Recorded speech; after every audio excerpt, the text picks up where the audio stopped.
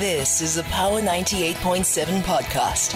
Now we're talking. Subscribe to Power 98.7 podcasts in iTunes or wherever you get your podcasts. There's more on power987.co.za.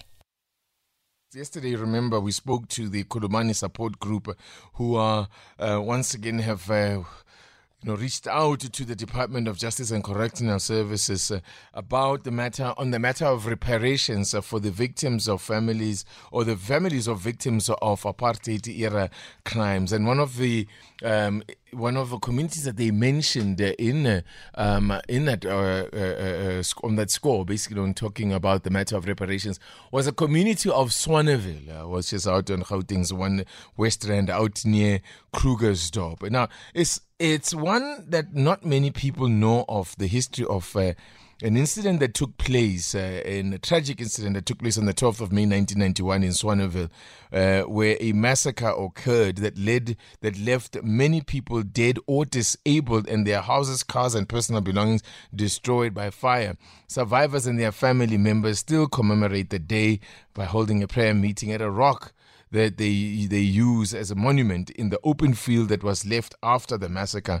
Of course, the area was since abandoned. This took place when in the early 90s, of course, I said, Inkatha Freedom Party members and the supporters of ANC who attacked community members who were supposedly ANC members in their homes with knives, spears and sticks. I have on the line a chairperson of the Swaneville Massacre Committee, Ms. Lillian Sambola, who joins us on the line. Good morning to you, Mama, and thank you very much for joining us. Morning. Mama, this story of Swaneville, I don't know, as I said, it happened in 1991, even before the Buipatong massacre.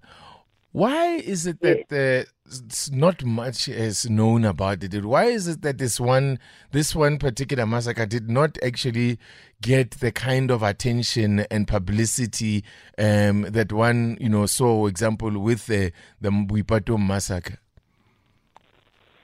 I don't know why we didn't recognize. But what I know, the elders on that time after that massacre, the elders, they are too scared to come out with this, and they didn't know where we have to go to report this case. So that's why it takes this long time. Tell me about life in Swaneville since then. I mean, it's nearly 30 years later since the Swaneville massacre happened. How has life changed in that community? I know that a lot of people left the community in fear after that horrible massacre.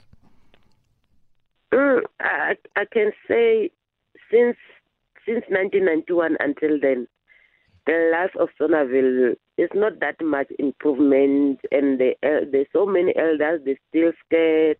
So many children, they left their parents on that time. They don't have education. They didn't go to school well.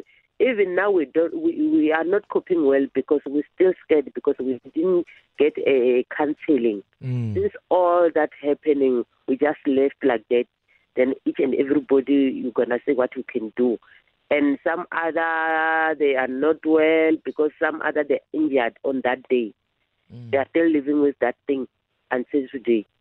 And what about government support or reparations? Because, after we had the Truth and Reconciliation Commission, which Mama's Lillian, I'm sure you remember, that where there were promises that, some monies would be paid to the families of those people who died in that massacre.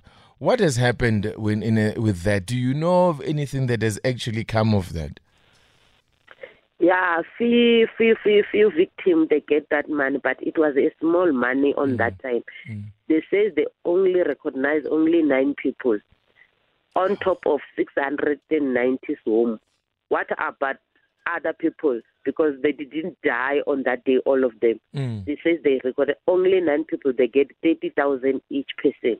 So how can 30,000 can raise an orphan children where their parent, they lose parent on that day? You can't send children to school with 30,000. You can't buy food with 30,000. You can't build a house with 30,000. And any contact from government as well, or communication from government to say what will be done for these families?